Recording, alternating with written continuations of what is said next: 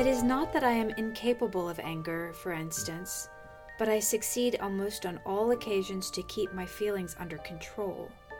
Gandhi, Young India, October 1st, 1931. I've nominated this as probably one of the most important realizations and activities that we can ascribe to Gandhi, partly because something that accrues from this, which he doesn't say here, is that this ability to control one's anger gives one a tremendous lot of power.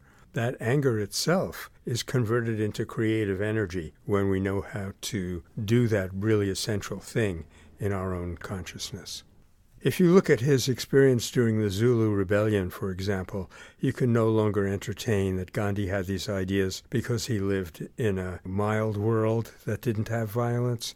He was subjected himself to humiliation and suppression of various kinds. So what he's saying here is in the teeth of the greatest provocation. I think that's an important point for us to realize.